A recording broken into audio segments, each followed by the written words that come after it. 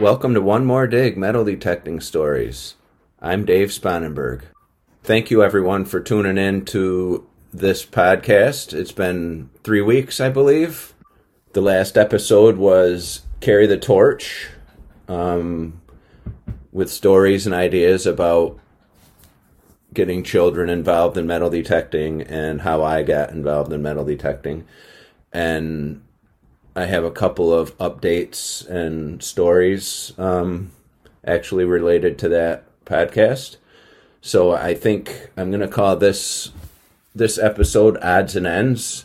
I'm going to do a few updates on a couple of the different podcasts that I've done over the last year, and I have an update on my experience with the Equinox 800. I bought a new pinpointer. I'm lamenting the fact that the detecting season is nearly over up here in New Hampshire, and probably talk about a couple more things along the way. So here we go. I have a couple stories about kids metal detecting and how they were introduced, or how they were introduced to treasure hunting. One of them is more of a treasure hunting, evolving into metal detecting. But so to start off, we have a listener named Jed, and he's reached out to me a couple of times with questions, and he won a sticker at one point for emailing in time. And he and his daughter go metal detecting together, and she actually just upgraded to an Equinox from a Vanquish 540. So you can kudos to Jed. He's setting her up for success at a very young age. He also sent a couple pictures for me to see of her, and he brought her to a rally and drove 7 hours to go to a rally, and took her with him, and she was able to participate in the kids search. And the picture that he sent actually shows a One More Dig sticker on his rear window. So I'm really thankful for Jed to continue listening. He said he and his daughter listen to the podcast when they go out and detect. So thanks, Jed, and I hope you and your daughter have a good end to the metal detecting season. Another story is, you all remember Clark, who was one of the Longhouse treasure hunters, and he made a guest appearance in the first episode of season 2, and he sent me a little message with his story, and I didn't even know this. I've known him for 30 years, and I didn't know how he got started. But when he was 8 or 9 years old, he caught the treasure hunting bug. His mom and his aunt would take him dump digging with him. They would look for old battles and abandoned dumps. He had a great time, he said, and that's where he caught the treasure hunting fever. And then flash forward 30 years, he actually lived next door to Earl. And when he moved in, Earl introduced him to metal detecting, and there you have it. He's been one of the Longhouse treasure hunters team ever since, and he actually was the team leader for many, many years. So that's a great story from Clark. I had no idea until he sent that to me. We all have our stories of how we got into it, and it's always nice when it's a parent, or in his case, a parent and a grandparent, get them into that. I don't know if any of you have ever been battle digging, but I was at an old camp once when I was 12, 13 with one of my friends, and we found the old battle dump. And for some reason I got fixated on old cans and the old steel cans, and we'd find one every once in a while that wasn't completely rusted away. And I think the guy I went with, well, the kid I went with actually saved a lot of them and sort of set up a collection. I don't know where he went from that. I don't know if he kept collecting, but anyway, it was fun. We didn't know what we were going to find. There was all kinds of junk. It was, we weren't smart, and I can't remember. I think he cut his hand. We were just digging through bottles and cans and stuff, but we had a good time. And if anyone else has any stories of how they started, or if they want to share what they do if they bring their child or teenager or grandparents or anybody, friend, neighbor, just email me at omdstories@gmail.com, and I'll throw a little update in the beginning of the next podcast, which will be in 2 to 3 weeks. And I'm going to talk about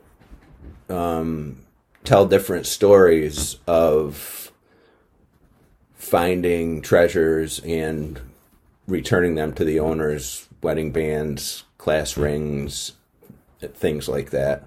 I have a couple right now, but I was hoping that I'd get some of you to send me some of your stories. Sometimes they're really quirky. Sometimes you'll be looking for a ring in the water and find other ones. And so if anyone's interested, I'd appreciate it. I need some more. Again, omdstories@gmail.com, and share anything that you're willing to share. I see a lot of posts on the Facebook groups of people finding the original owners of class rings and other things, and I think it's great, and it's a great look for the hobby. The way I see it, if you give something back to someone, they're going to tell their friends, and they're going to tell their friends, and you never know who's going to hear it, and it might be someone who will give you permission to hunt their property, or if something disparaging were to be said about metal detecting, they may say, no, that's not true. I know this person found this ring and gave it back to someone. It was lost 20 years ago, or whatever. There's also organizations like Ring Finders that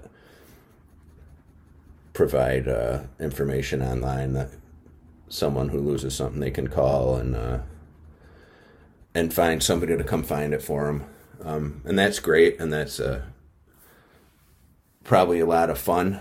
But it's the individual people who just, hey, I'm gonna do some research and find out whose ring this was, or whatever, jewelry, could be anything that has an identifiable mark on it. But so I'm gonna spend a couple minutes here. I did a podcast last year, well, earlier this year, I guess it feels like last year, about the Equinox 800 that I bought. And I didn't use it for the longest time. I used it a couple times here and there. And then finally, maybe a month ago, I finally got my act together and read the manual and solicited some advice from some folks. And so I've been using it exclusively. I used a Deus for the previous 5 years, and I still have that. But with the simultaneous multi-frequency, and I just feel like right now I have a better shot with the Minelab. That's just my personal opinion. I know Deus is coming out with a Deus 2 that's going to have simultaneous and going to be waterproof, and it's going to compete with the Minelab for sure. And I think Nocta Macro is coming out with a simultaneous multi-frequency too. So everybody's getting in that game.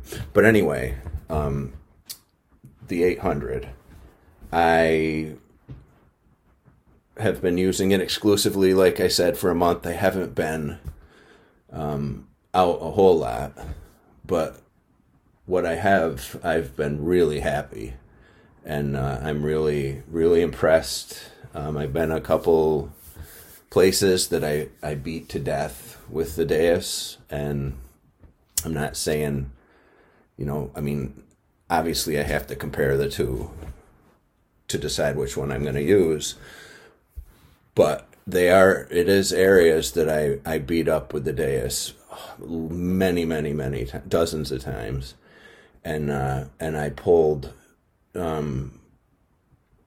artifacts and coins out of the ground in the same spot with the Equinox.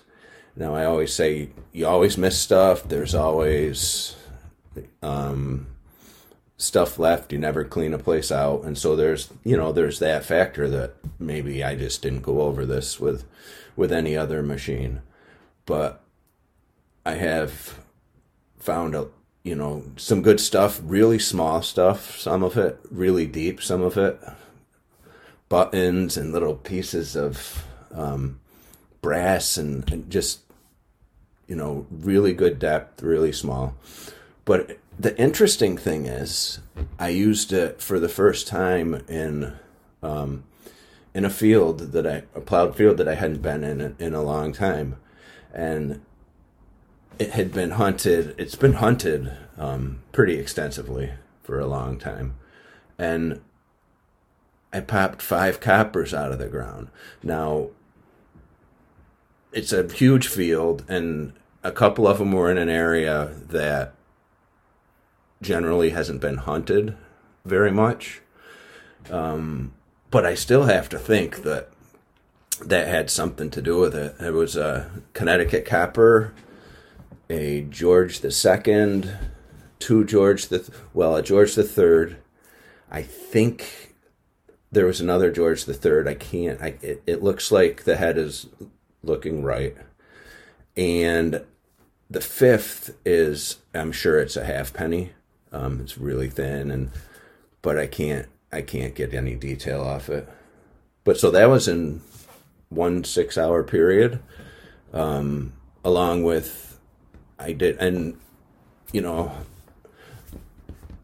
I was with Earl, and Earl was like, "Well, those are big, loud sounds," and that's true. I mean, generally, if you go over a large scent, a few inches deep, like a couple of them, it was a plowed field, so some of them weren't deep, a couple of them were down quite a ways, but they're going to be loud if they're not deep, and anybody who goes over them will find them, and that's true. But I still found them, and it was still with the Equinox, and so I know that field's been hunted a lot with the Deus. So I feel like it was a success. Anyway, it was fun. It's always fun to find coins. I love coins. I think the Connecticut it appeared to be 1787, and it's my first Connecticut copper. And also last year I found my first Mass copper, which was a 1787 as well. And when the George II, one of them was the George II was 1740, and then the other 3 coins I couldn't see dates on, but I could see one of the heads, or the other 2 coins. The head was right, like a third, George III, so I'm going to go with that. Anyway, so I've been doing a lot of research on the 800, watching YouTube videos, and there's this guy in England who uses it. He has a YouTube channel. He's pretty popular. I think he's got 17,000 followers or something. But I had a a Zoom call with him not too long ago, and I'm sure I touched on this last time. But anyway, so he gave me a couple of the different settings that he uses. As a matter of fact, I am repeating myself now that I remember I did talk about this in the last episode. But anyway, so I set up my Park 2 with his recommendations, and I left the rest of them factory, and it was Park 2 that I've found these coins, and I don't know if that has anything to do with it, but it's interesting. It's a nice machine. I like it. It's getting more and more comfortable. I bought a new arm cuff. It's a metal one. It's got holes in it. I think I bought it from Gold Digger.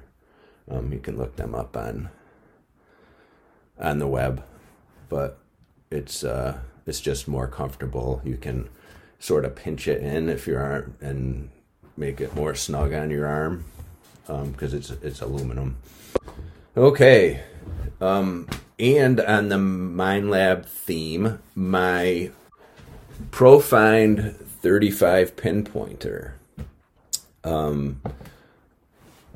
I just figured since I had the Minelab, I needed a new pinpointer, so I thought I'd get a Minelab pinpointer. I have not used it yet. It actually just arrived today. I took it out of the box and set it up. I'm not quite sure how useful the ferrous metal setting is.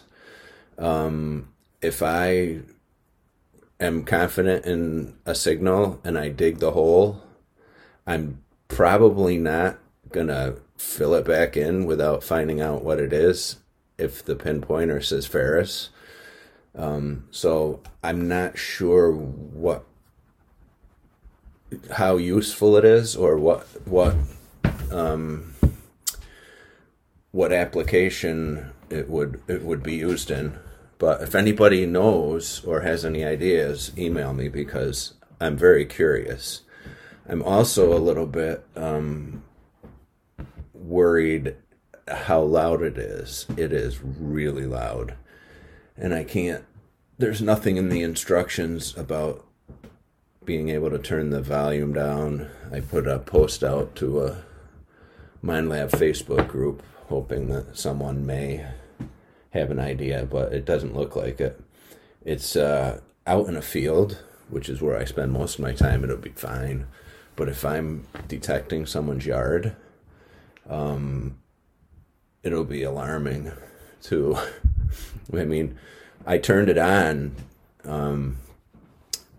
down in my dining room today, and my stepson heard it up above the garage in his room. So I guess to give context, that shouldn't have been heard up there. But I'm excited to use it. I mean, it's nice. It's waterproof. I like the design. It's a different, unique design from most pinpointers. And I like the color. I like that it's Minelab. So we'll see. I'll tell you about it next time, because I'll be going a couple times next week. I'm going to have time to head out for a couple hours. So we'll see how it goes. I'm getting a little bit sad here, though. Luckily I can go out next week, but I mean, it's not going to be long before the season's over and the ground's frozen, and we've had a couple pretty good frosts here in the last week. The ground isn't frozen yet, because it does get up in the 50s during the day, but it will not be long until I don't know what I'm going to do. I bought a guitar. I'm going to try and teach myself guitar over the winter, but I don't expect much from that. Maybe I'll come up with a new theme song. I'll write a song and play the guitar, and metal detecting song. But that's ridiculous. But anyway, Next time, I want to tell some, I call them give back stories. You find something, you can identify or figure out who it belonged to, and you give it back. Those are great stories. It builds goodwill towards detectorists and metal detecting in general. And it's very rare that you find anything that you can actually do that. So it's kind of a neat thing. I think I have a couple of good stories. One in particular, Lumpy from the Longhouse Treasure Hunters sent me a good story, a really good one actually. So I'll tell that one at the next podcast, and I'll probably have some Profine 35 updates, and maybe I'll hear from some of you about more kids' stories. I hope. So that's it for this installment. Thanks for listening to One More Dig Metal Detecting Stories, and I'm Dave Spanenberg.